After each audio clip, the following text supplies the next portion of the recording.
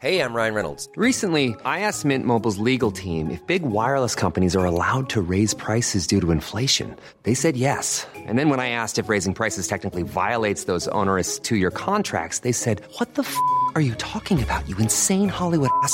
So to recap, we're cutting the price of Mint Unlimited from $30 a month to just $15 a month. Give it a try at mintmobile.com/switch. $45 up front for 3 months plus taxes and fees. Promo rate for new customers for limited time. Unlimited more than 40 gigabytes per month. Slows full terms at mintmobile.com. Hiring for your small business? If you're not looking for professionals on LinkedIn, you're looking in the wrong place. That's like looking for your car keys in a fish tank.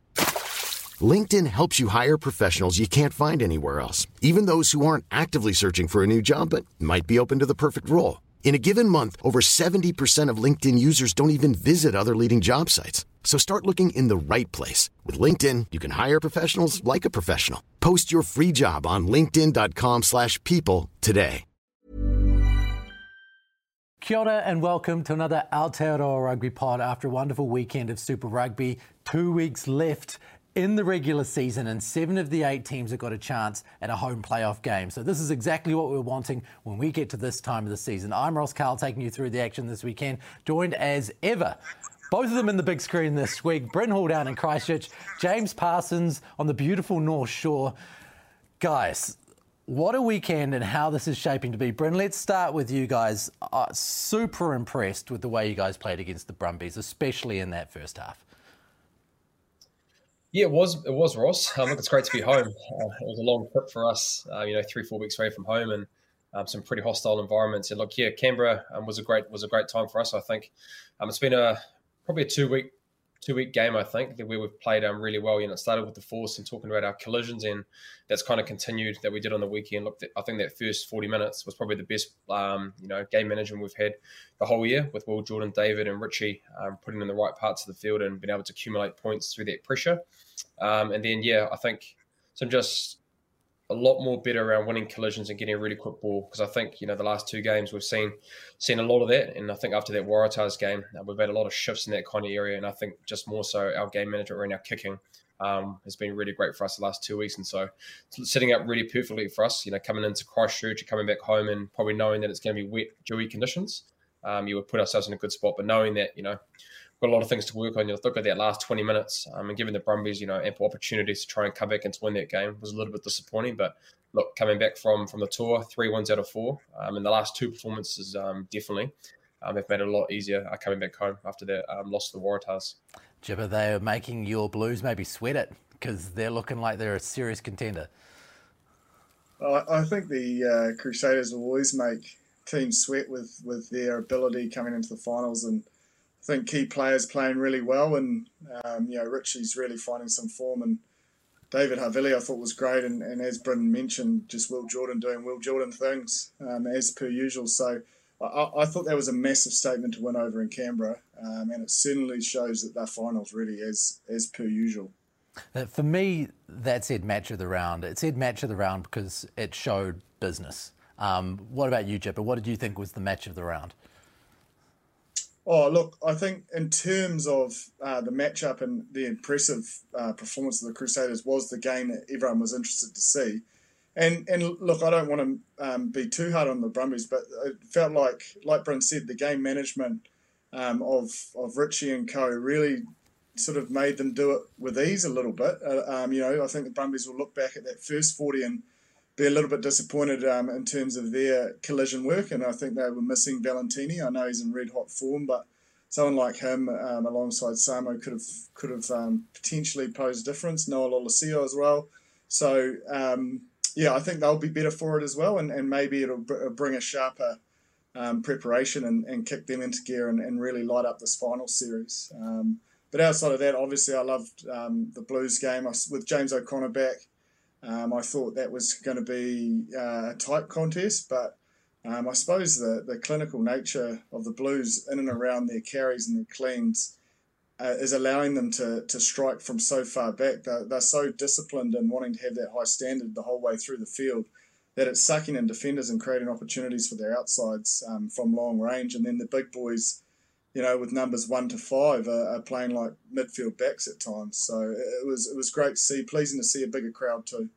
And Brent, it leaves that Blues-Brumbies game this weekend, with the Brumbies coming off a 26-37 loss to the Crusaders and the Blues off a 53-26 to the Reds, and all of them in a very close position at the top of the table. The Blues on 50, the Brumbies on 43, the Crusaders on 43. It really shapes what could be an interesting playoff if the Blues or the Brumbies get the win this weekend. Either way. Yeah, I think it is. It's the nature of having those kind of home finals and home semi-finals that's going to be really important. I know as players that being able to have your finals footy in your backyard is massive, especially around the preparation and knowing what that entails. And you make it feel way more easier than it usually has been away from tour. But yeah, I think the Brumbies will probably be hurting from that result on the weekend. And look, sometimes you lose games, but it's probably the manner of how they lost. I was talking to Nick White after the game, and they probably saw that they wanted to implement a similar game plan to how we were, putting us under pressure through their kicking game, and they just weren't able to do that just for the fact of that we did it to them, and then being able to win collisions. So, look, I probably knowing Canberra, how tough it is. It is a little bit more dewier, and so the Blues will be travelling with a lot of confidence because they're the form team in the competition, and I think the good thing that you brought up, Jip, is around their ruthlessness around doing it consistently for 80 minutes. And, that comes with the big boys 1 to 5 and even 6, 7, 8. We know how that loose forward trio is, but it's those big boys being able to win collisions consistently and that breakdown to give the likes of Finlay Christie and Beauden Barrett, who I thought was at his running attacking best on the weekend, because all those hard boys have been able to win collisions and been able to offload as well. It's hard to defend teams when you're able to go, when you're offloading through contact and going over the advantage line consistently. And so the Blues have continued to do that. You'd probably say from their performance against us, they've continued that, be able to have win offloads and consistently keep winning collisions. And that hasn't even talked about their defense, around how disciplined they are. They're around the 88, 90% tackle percentage rate. So, look, they're flying on all cylinders, and I think it's come at a really good time. Them being able to fly over Canberra, and it'll be a great watch to see how they go against the Brumbies with us just playing them. Chipper, I'm going to throw a theory out at you. Tell me if I'm crazy. So the Blues on 50 points, got a game against the Brumbies and a game against the Waratahs, most likely to beat the Waratahs. So let's say that the Blues take top spot, which will leave probably the Highlanders for them in the quarterfinals. You look at the other end, let's say the Crusaders come second. They could have the Reds, the Tars in the quarterfinal, and then the Brumbies in the semis at home. Is it actually better right now to come second in this competition because you get an easier run through the quarters and the semis? Nah, not at all. I think if you're going to win this competition, you've got to back yourself to beat any team on whatever given day. And I think that ability, if you can go the distance and have the home final, number one's where you want to be. You're in control of your own destiny. And whether it's Highlanders or anyone else, I think we've seen in this competition, if you're off a little bit, you'll get toast. So even second and third, those quarterfinals are going to be tough battles. Yeah, I just think playing the Highlanders and then playing either probably the Chiefs or the Canes is a pretty tough gig. You could get tripped up there. Oh, definitely. But I think there's elements that is, you could look at it from a positive light, as it sharpens you up. If you can get through those games, you're match fit, your test match and test intensity fit, leading into the final, which is where it will be, all decided. So I think if you start worrying and focusing on the opposition you're playing, you probably won't dot your I's and cross your T's in your own sort of behaviours and your own preparation, and that'll probably knock you off course anyway.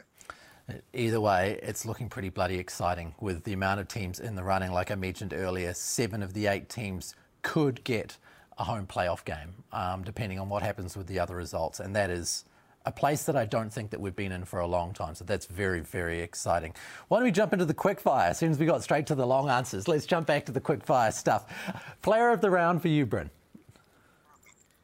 I actually had a lot of guys that were playing really well, but I actually had a notable mention for Beauden Barrett. I thought he was great on the weekend and probably had one of his better games in a Blues jersey.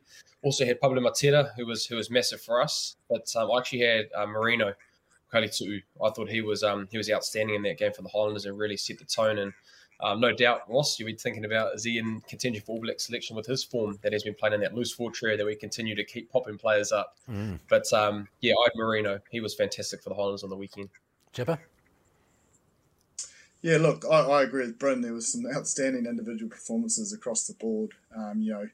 One guy that gets slotted into 10 jerseys, Sam Gilbert, I think he's a notable mention. But for me, the big man, James Tucker, is in some form, carrying on from his Waikato NPC. So seeing the big fella charge up the middle of the field back-to-back weeks, really impressed me. And I like to get a low number in these discussions too there, Ross.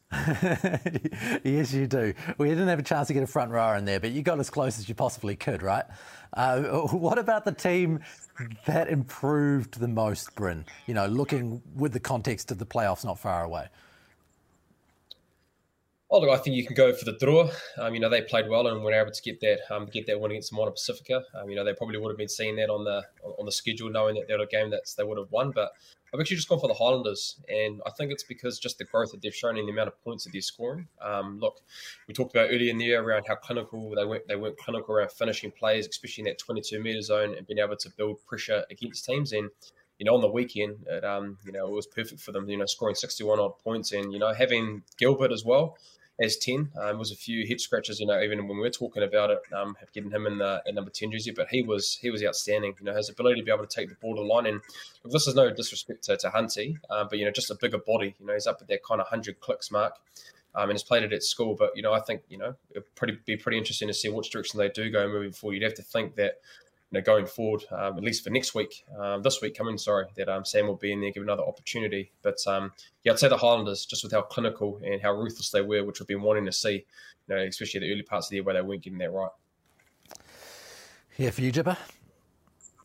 Yeah, look, I'm the same. I think the reason you asked that question around the Blues and finishing first and playing the Highlanders is because of their massive turnaround on the weekend, as Bryn sort of alluded to.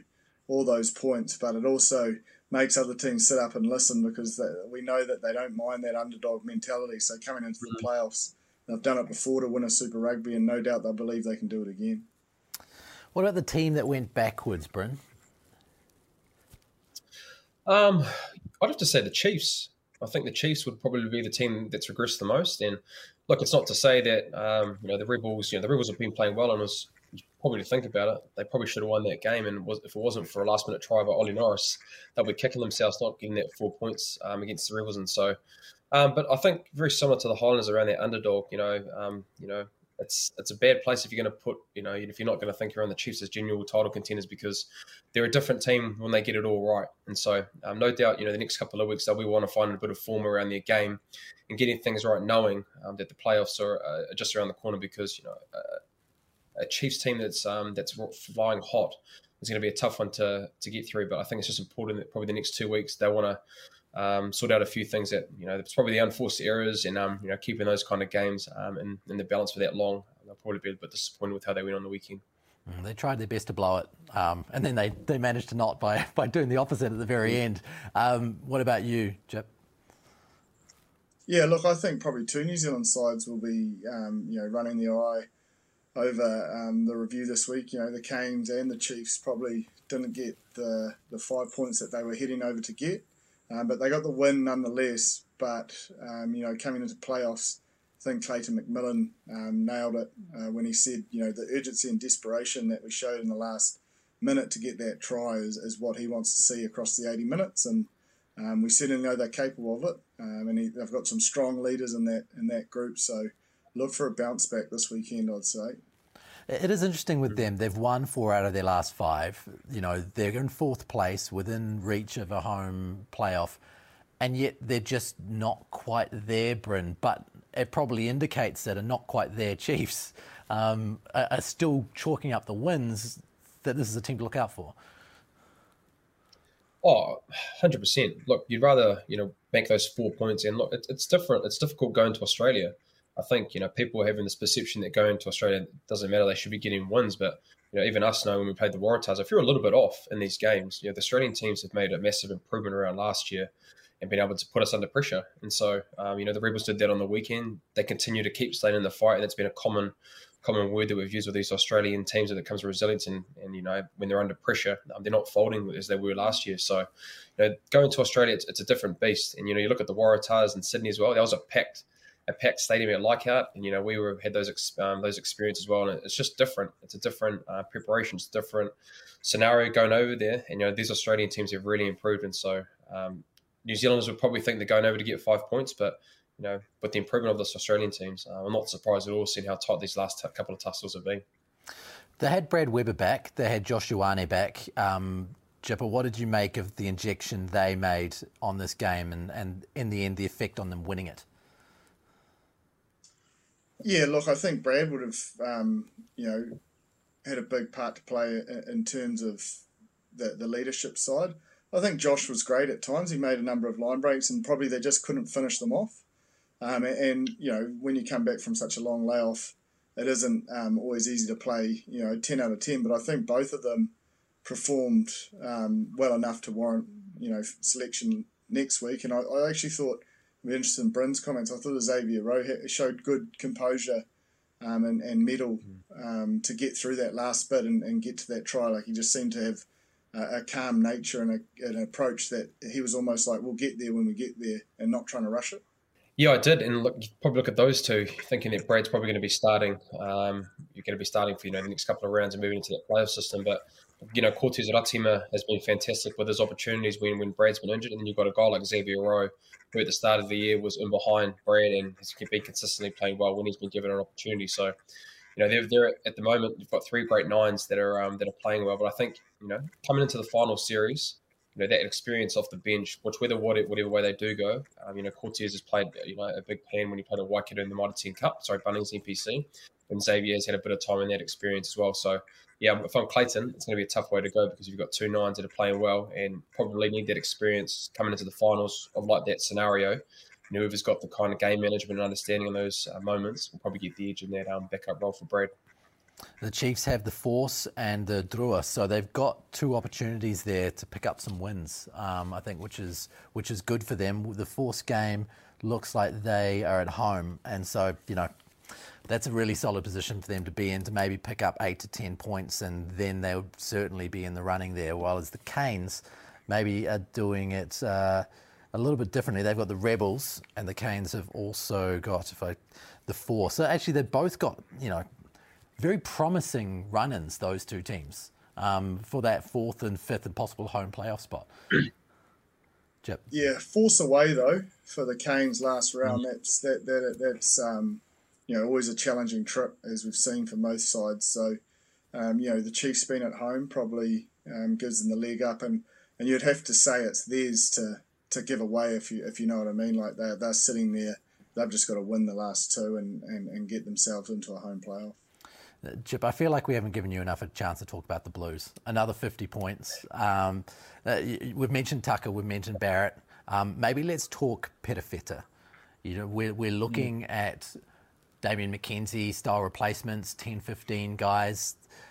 Can we start looking past this guy? We have to stop looking past this guy now. He is looking like he's a real option for the All Blacks. Oh, 100%. I think he's right in the selection mix, and that's just on a long term. When you make the All Blacks, it's not just about one season. Like he had a massive season with Taranaki, and now he's just bringing that game to Super Rugby level and confident to step up. I mean, in the grubber for Bodie, he steps into first receiver. Bodie's outside him. Neither of them are too worried about that. They definitely don't mind that dual playmaker, and they're even crafty enough to come up with little kickoff plays that ended out beautifully for Caleb Clark. So he's definitely in great form. He's playing with confidence. But, we sort of spoke about, Brad Weber and Josh Ioane and how they went for the Chiefs. The reality is what the pack is putting up front is allowing these guys time. And when you've got guys with that sort of pace and the ability and vision to see space and bend defences, it's all due to the fact that, the big boys up front are one, cleaning bodies, sucking more defenders in and creating that space on the outside. So I have no doubt that those boys will be thanking that big machine up front. Hey, you mentioned Barrett earlier and how well he's played, Bryn. Is this his best performance for this franchise so far, do you think? Oh, I think, probably people would say that it would, but I'll tell you what, he wasn't that bad when he played us a couple of weeks ago. So just considering probably that was probably the game for me, I think, in the Blues jersey. I think, what was on the line that night and how he kind of game managed that game in the moments the ways that he influenced that game. I'd probably say the game against us was probably his best in the Blues jersey.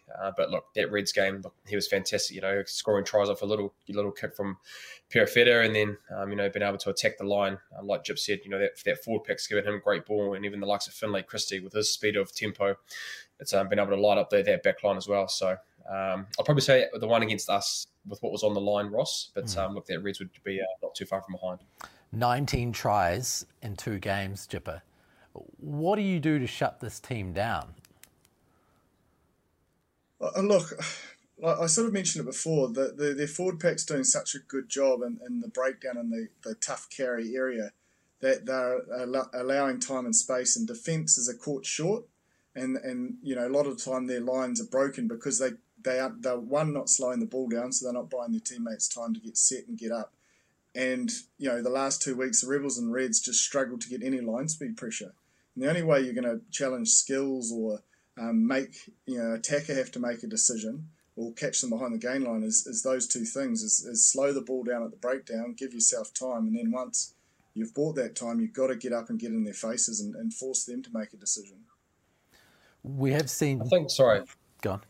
Sorry, Rossi, just to go on from that. Look, I think, we've talked a lot around the offloads and being able to win collisions and contact, but they can do it both ways. They can win games in a lot of ways now. Whether it be through their set piece, they can go through like line-out drive mauls, being able to exert pressure using their maul. They've got a dominant scrum, a lot of All Blacks in that pack, and they've got a great kicking game, whether it be off Finlay.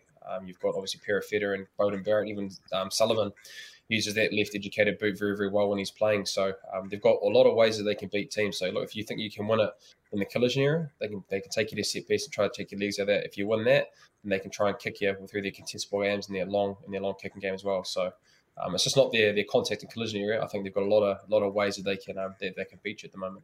And a lot of experience in there that's paying dividends. Bryce Heem's a really good example of that, Jip. Yeah, absolutely. And I think we've talked about it at length, that depth of squad and having the ability of that next man up mindset that we've seen for so long, and with the Crusaders' success. They've built a really deep roster and guys with that experience to come on and get the job done like he did. Sometimes you see when guys get to the latter part of their career, they're just back enjoying it and playing it for the love of the game, and that's what it looks like when Bryce plays. He just does it with a smile on his face, and he's just so excited to be part of it and get the ball in his hands or make his tackles and being around the group. So I think he's had a massive impact off the field as well in terms of the way he prepares and what he's learned over his time as a professional, and that spreads through the younger members, which is obviously good in terms of the prep and how they can perform as well. Let's talk about Tucker. You mentioned him before. Obviously, when you look at the All Blacks setup, you've got those 3 kind of key guys, Whitelock, Retallick, and Barrett, who are, almost certainly always going to be there within the locking mix. And then when you look across the country, I think Arcoy was pretty impressive for the Chiefs on the weekend. Tucker is looking really, really strong. There's a few players in and around that next lot, which is probably an undecided area. Do you feel like Tucker is a shot at this All Black squad, considering the form that he's shown this year, Jip? I definitely think he's an opportunity, and I think you're right. There is opportunity in that, in and around that area, whether there may be an injury or, obviously senior players coming to the latter end of their career. And someone like James, he's always had the talent. He's always had the body. He's got the physical attributes. He's got the game. It's just his body's let him down at times with injuries. He's had back-to-back, serious injuries, which has always held him back, and he hasn't been able to get games on the bounce. And I think you saw throughout Waikato, I think he was up for one of the NPC Player of the Year, and now he's back in the frame of the Blues. He's getting back-to-back sort of 80-minute shifts, and you're seeing the benefit of that. So there's definitely no reason why he can't be in that discussion. And just the way he's playing, he's playing like that fend, the world's longest fend. He just dragged that fullback about 15 metres. But that's that sort of Brodie Retallick-like mindset you want to see in these young locks, and I think he's got all the skill set, and if he gets the opportunity, I'm pretty sure he'll make most of it. Yeah, well, you guys played against him. What did you make of him up front? Oh, just solid. Like he's, you kind of, especially with Tom Coventry, with how his kind of mindset is and how he is. the tough stuff in the middle through the contact collision and being able to win those moments through your ruck ball is really important when it comes to quick ball. And, James has been doing that for the whole year for the Blues. And then, like you said, his running ability and being able to give the world's longest fend and seeing him running up the middle of the park is a great attribute to have as well that's been in his game. And so, he's probably, one of the form players in that Blues team and probably goes a little bit under the radar. But, there's been a lot of, if you look at the lock-in injuries, I took a look at us, for example, with the Crusaders. We've had 4 lock-in injuries for the duration of the year. So, look, if there's injuries and you continue to keep playing well, especially in the later part of the year, you put pressure on selectors to be able to put you in the conversation of being given an opportunity to don the black jersey. That's why it never hurts to be in a team on the top of the table, right? There's plenty of examples over history of people who, whether they should have been there or shouldn't have been there, are in the top team and look good in the top team and make their way into the All Blacks, and that's that. So it'd be interesting to see how they go with them. Let's chat a little bit about the Canes. Again, going down early. Again, fighting their way back. Again, Ardie Savea showing just how important he is as a player within that team in New Zealand rugby as a whole. Where are they at, Bryn, considering, those early struggles and then the guts that they're showing off the back of it? Well, I think that's just it, Ross. I think, we talked about it at length at the start of the year. They're probably at the best team with the last 20 minutes, being able to score points, through their injection of their bench. And probably the thing for them is they want to be able to start right. The ability to go down 15-0 at Leichhardt was, it was tough, man. I looked at that, that first half. They had a couple of opportunities that they probably missed out, which probably would have had the scoreboard a little bit different. It was the 23rd, missed try from Kirifi, and then they had a bit of momentum and they knocked it on in the 33rd, 34th minute, being able to, that was the moment to build pressure and possibly score points. And then, coming out the second half, probably I would have been interested to hear that halftime talk from Jace Holland because they came out and they were able to grind out a wing. A good word was actually used with their result from the Australian commentators. It was a brave victory from them because they didn't start well, and very similar to the Chiefs. They're not. There's probably some things that they want to work on where they think they can be better. But look, being able to get 4 points coming back from that 15-0 deficit, we weren't able to come back and win that game. And the Waratahs at the moment are playing some really good footy, be able to win those games. But again, it's their ability to be able to get behind Ardie Savea with his try in the 74th minute and then being able to hold on, for a victory that they'll be thinking will take the win. But they'll probably have a pretty tough review for the next coming days for sure.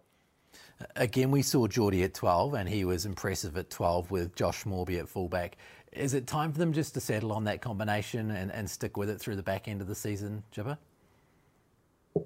I think someone like Geordie's experience outside Aidan Morgan is probably helping his game as well. And he's still a young man and developing. And I mean, so much of the play is centred around Geordie, whether he's at 15 or 12. So I don't think it's overly different.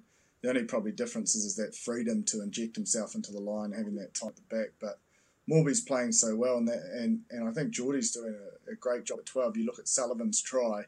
He breaks through 3 or 4 tackles to free that ball up, and then Ardie links up with Valen Sullivan for the try. But without that big body sucking in 3 or 4 Waratahs defenders and then getting the offload away, that try doesn't happen, and then they probably don't win that game. So I think he's a crucial cog, and maybe at this stage and what he's showing going into finals footy, they do have the mettle for these tight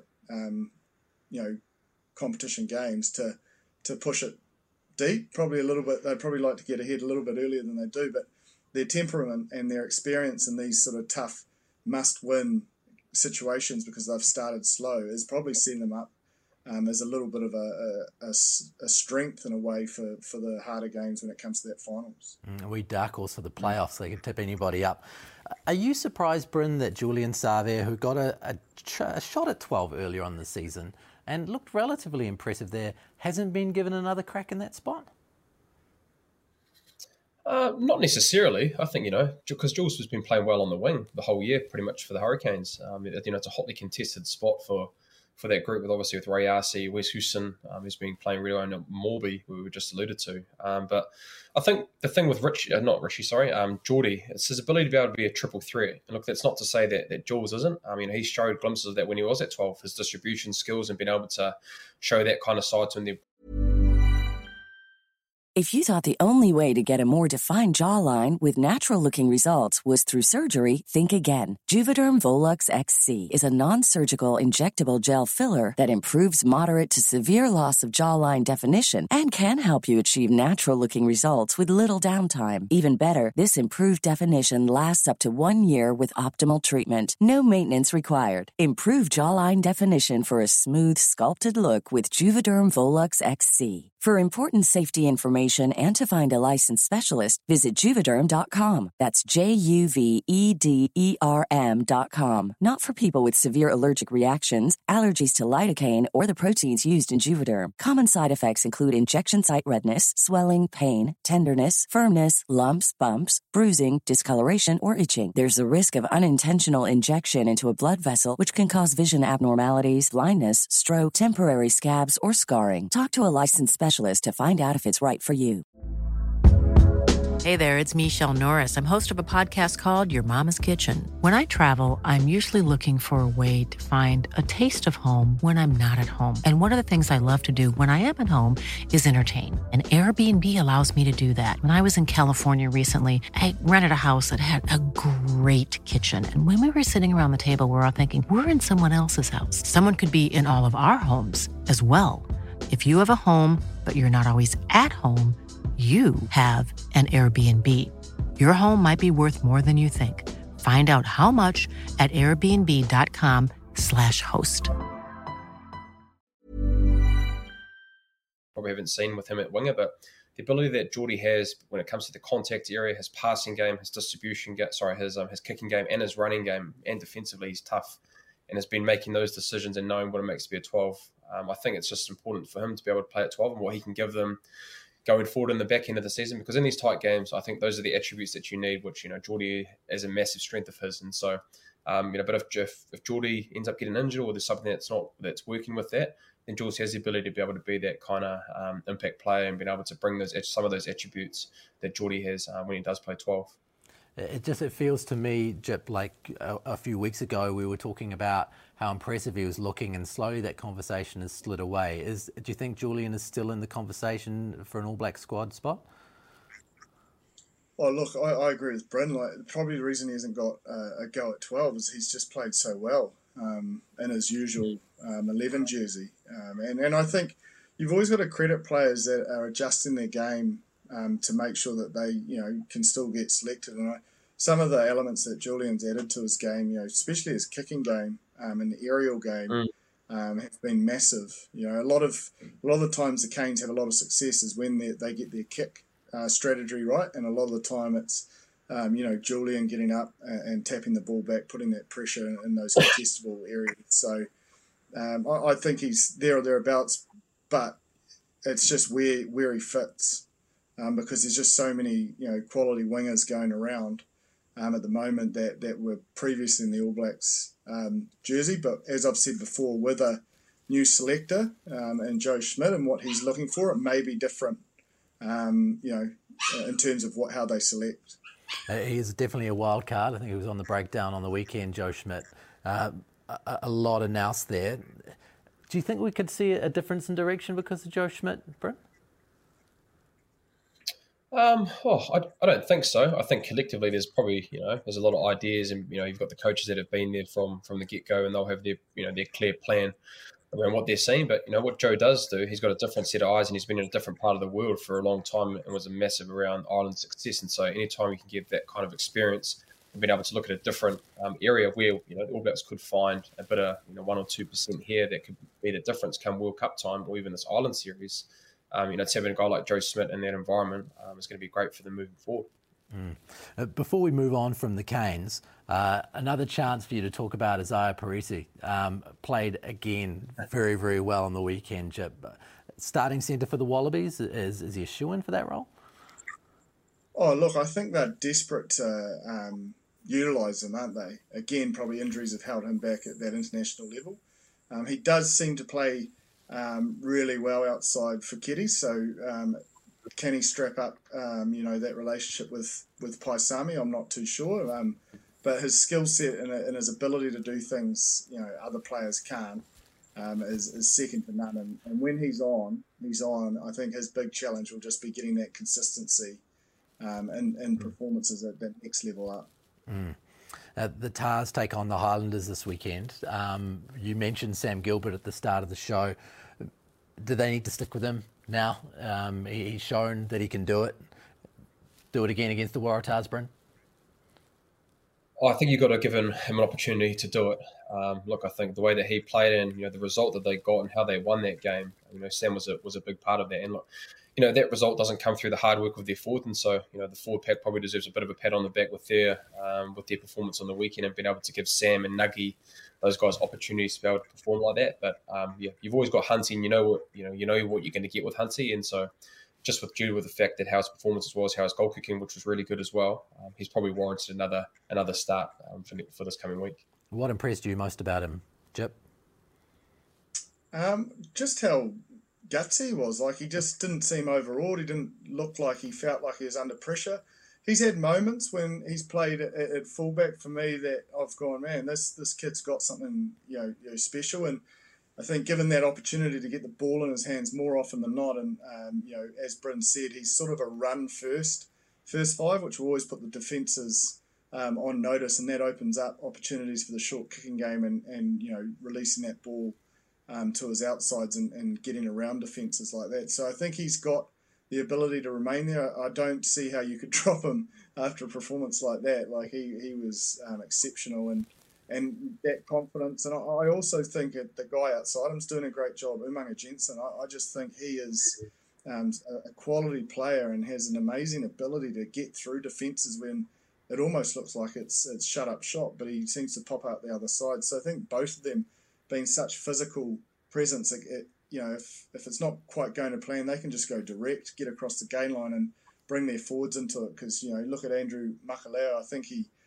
delivers a ball, he gets round, and then, the big man comes in and scores a try. So he's got double touches. So there's a lot to like around what their type five's doing as well off the back of, what Sam delivered. And I think they can get excited by that. But this is a big challenge. Like, the Waratahs will want to bounce back. And I think we will see if that injection of confidence from the other night has got them on a run. If they can't back it up, then, after you've had a tough season, the Demons can sort of get away with you. But I reckon if they back it up, whatever's happened before will be gone from their memory banks and they'll be playing with plenty of confidence. Bryn, let's talk a bit of Folau Fakatava. Carry on. Go on. Sorry. What did we say? That the number 8 coming in with a hot form. Did we not say this, Ross? That could happen.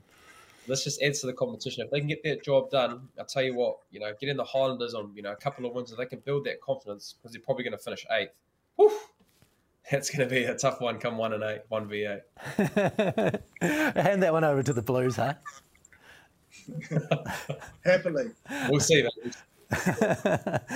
Fair enough. Folau Fakatava, we've spoken a lot about him over the last couple of years. We're getting to business time now, and he's starting to hit his form. And the All Blacks will likely take 3 halfbacks into that series against Ireland. Is he one of those 3 blokes? Have we seen enough for him to be in there with most likely Aaron Smith, of course? We've just seen Brad Weber back. How does this work out for you, Bryn, with these 3 halfbacks?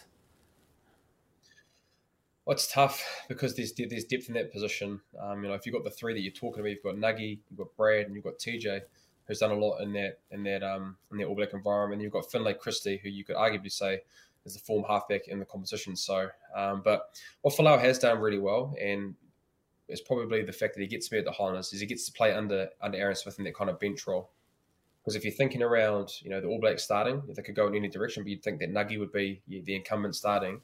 And then what can you bring off the bench? And, so what Folau's been doing the last 2 weeks off the bench and been able to influence games, that's a real strength of his and being able to have that ability. So that's a feather in his cap that he can bring, the fact that he is at the Highlanders. But I think you need to see more of it from Folau because, there's a lot of guys that have proven at that level and knowing that, the Irish are coming.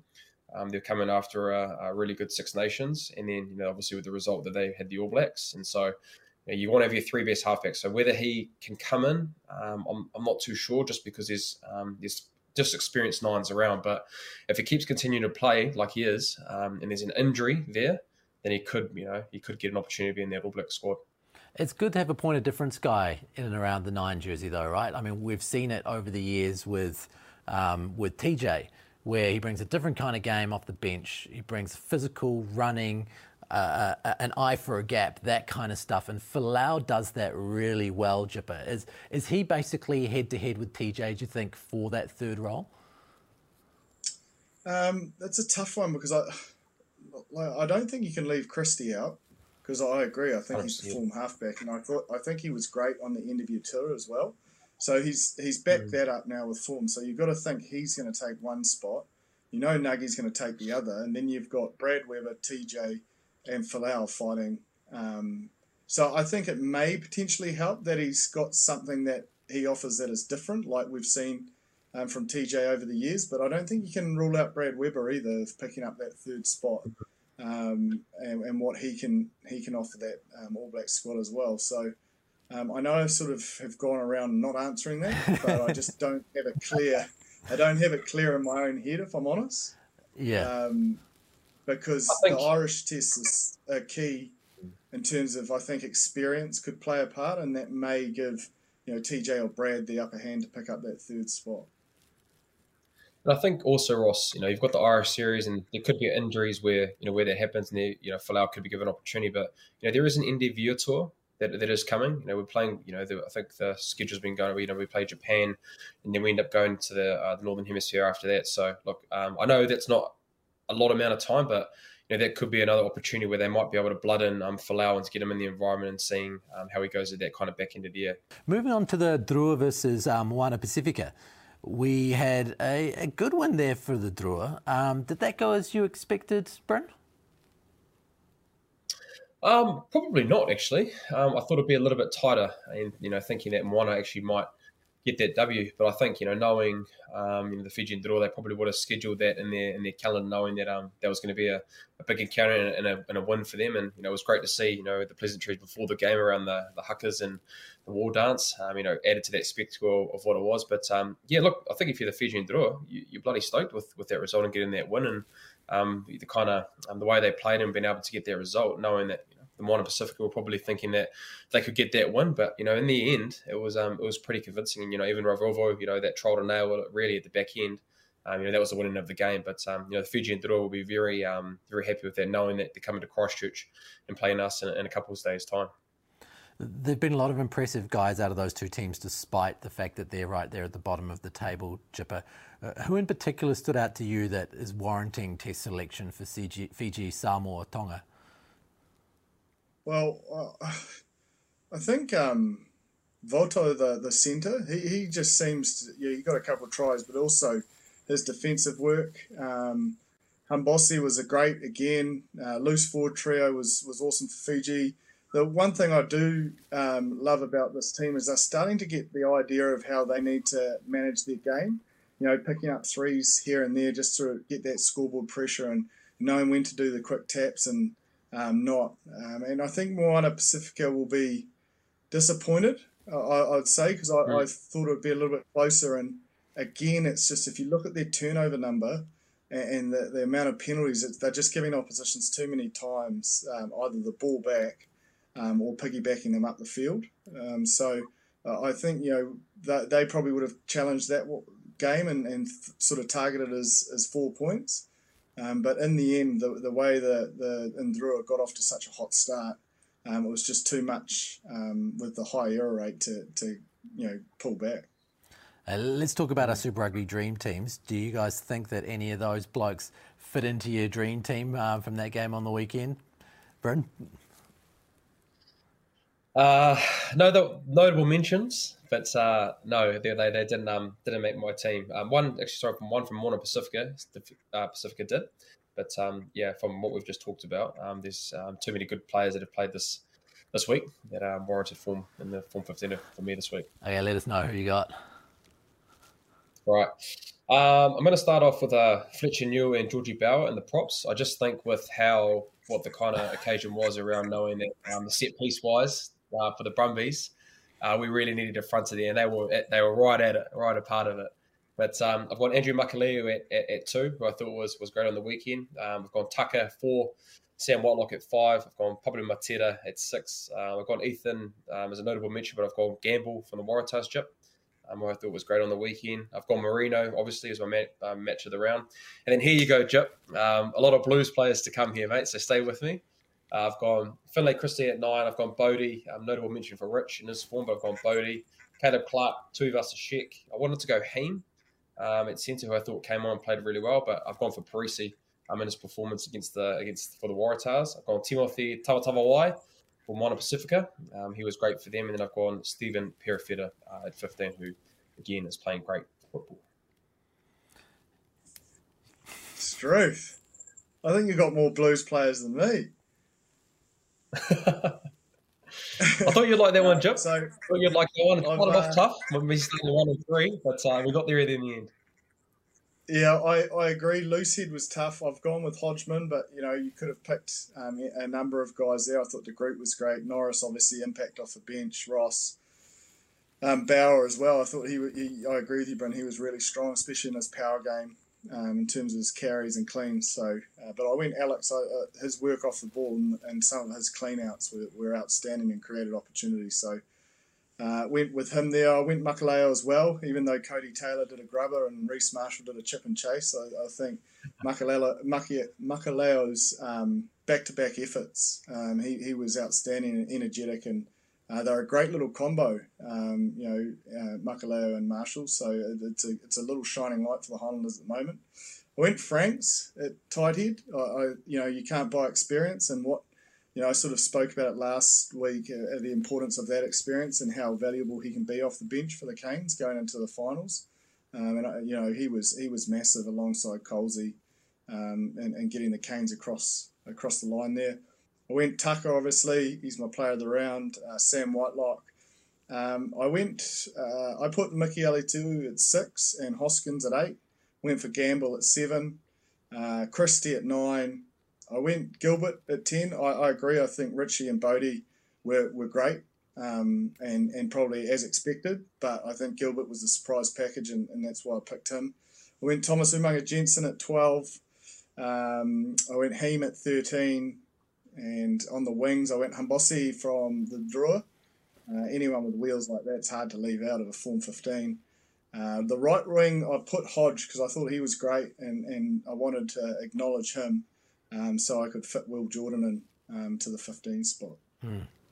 And if you've been tuning into rugbypass.com and putting in your entries, you would have been in competition with Grant Ferguson, who won the prize this week for a subscription to rugbypass.com. It's not long now until we start looking at who the person is who's going to come and join us on the show, so we look forward to seeing that. Interesting point from the weekend. You mentioned Cody and Dane over the last few minutes. Is there a new tactic with line-out throws, the line-out grubber, possibly, Jipper? That's a new thing that everyone's doing? You never know, mate. You never know. Inventive players, hookers. Just the creative geniuses of most teams. The bounce pass was a new invention, I think, for the weekend in Super Rugby, definitely. I'm sure there would have been a couple of drinks in the court session afterwards for 2 outstanding throw-ins. 100%. 100%. Yeah. Hey, there's a few big things in the international scene. Now we've talked Super Rugby. Obviously, in the last week or so, we've had some big announcements. Australia and the USA host for the 2027 and 2031 Men's Rugby World Cup. How important is that for those countries, Bryn? I suppose Australia, who haven't been at their heights as they used to be, and USA, which is a place that rugby's forever trying to get into.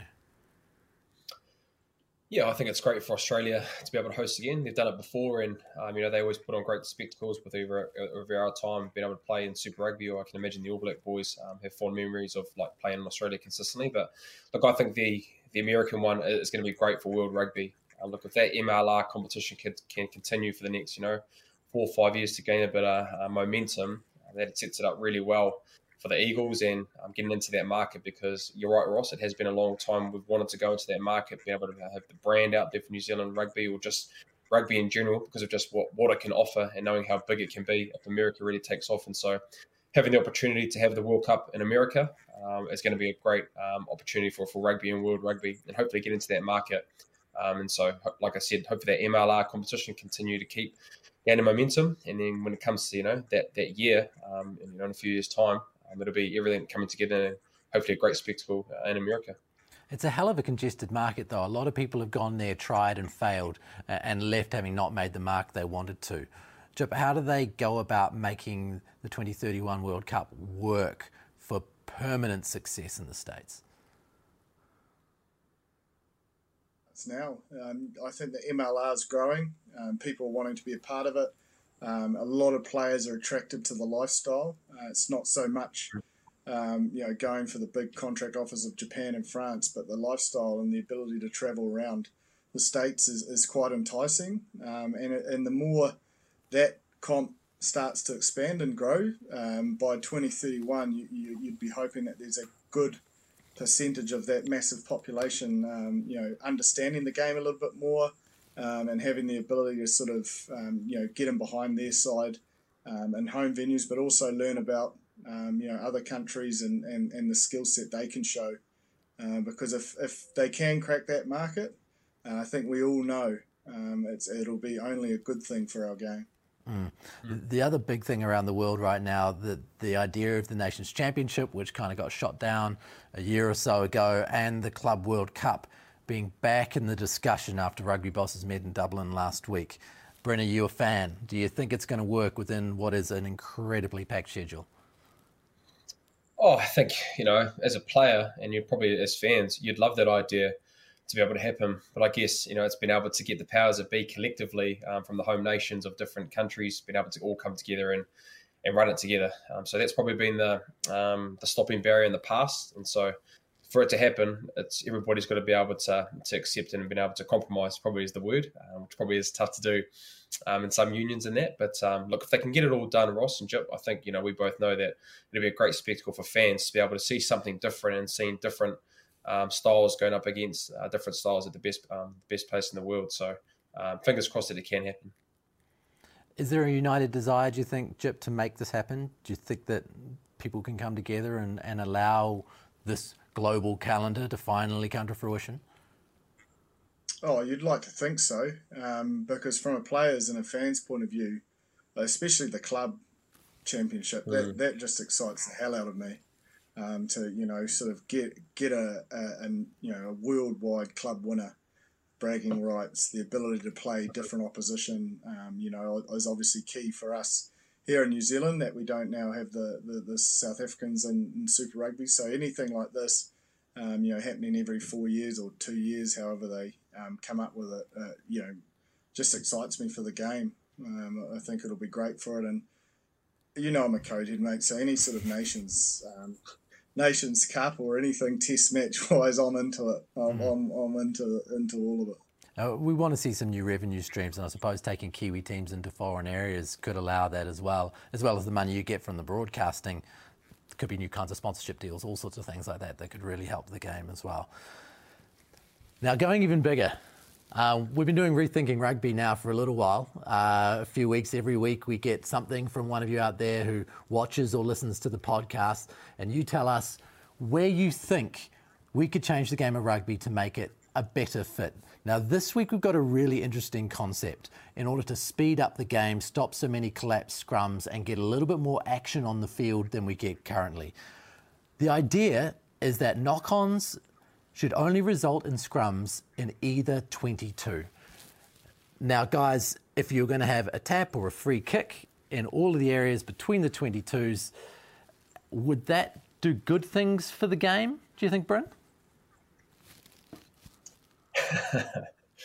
As a purist, probably not. But I think I think the way I actually had a look at this around that idea, and being able to maybe have a stop clock around the amount of time that it actually takes to reset a scrum. There might be a certain number, a minute or minute 20, 30, whatever it may be, as a number to be able to get the reset scrum done in that amount of time. Because I think the scrums are a massive part in being able to win games. Look, if you have a dominant set piece, it goes a long way for you to be able to win games. And it's probably letting the other teams off the hook that don't have a strong set piece, whilst taking that out of the game helps them a little bit more. So for me, the idea I can understand it for as a fan, being able to take these less stoppages. But for me, I guess it's that time, having a shot clock like they do in league, to be able to get these scrums in a certain amount of time, whereas there's a free kick given to the team or something like that. You don't want to take all the scrums away from Jipper. Maybe give him a chance to have it first. That's why I was waiting for you to go to Jipper first to see what he said. Mate, I read it, and I kind of like it. And obviously, Ross, you gave me a shot across the bow last week for pretty much saying no to every innovation that's come across the table. But I like this one. I do like the idea of the clock as well. I saw an article saying that, scrums and lineouts are such an important part of rugby's identity. To try and get rid of them, then we'd end up probably just looking like league. So keeping them, I do believe, is key. But the idea, this viewer described it well enough for me to understand what they're getting at is the pressure situations coming out of 22s, or you're on hard attack in 22s, and it actually adds to the spectacle of the game, whereas in between that, they believe that it maybe just be better with a quick tap. And so I'm going to give this one the tick, Ross. Yes. I'm going to say this one's a goer. Excellent. Let's do it. Take it to World Rugby. I'll take the Conrad Smith. I thought I'd never ever hear the day where you say no more scrums. Unbelievable. Not no more scrums. It's not no more scrums, Brennan. It's just limiting between the 22s. Limiting them between the 22s. Wow. Never thought I'd hear it. Goodness me, this is a revelation. I'm completely shocked. But the good news is that I've been to the hotel in Dublin that the World Rugby stay in when they have these kind of meetings, and it's pretty plush. Like the lifts are better than your average house.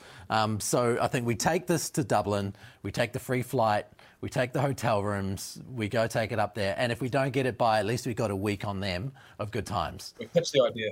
Yeah. Pitched the idea, Ross. We guys are great. We can celebrate at the Guinness factory too.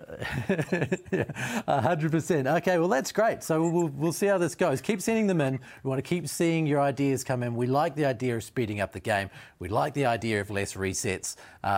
Bryn obviously is a person far more committed to scrumming than anybody else because, geez, he gets his hands on the ball enough no matter what. But after the scrums, he's definitely got his hands on the ball, right? So he's never going to want to get rid of that. That's it, mate. No, that's it.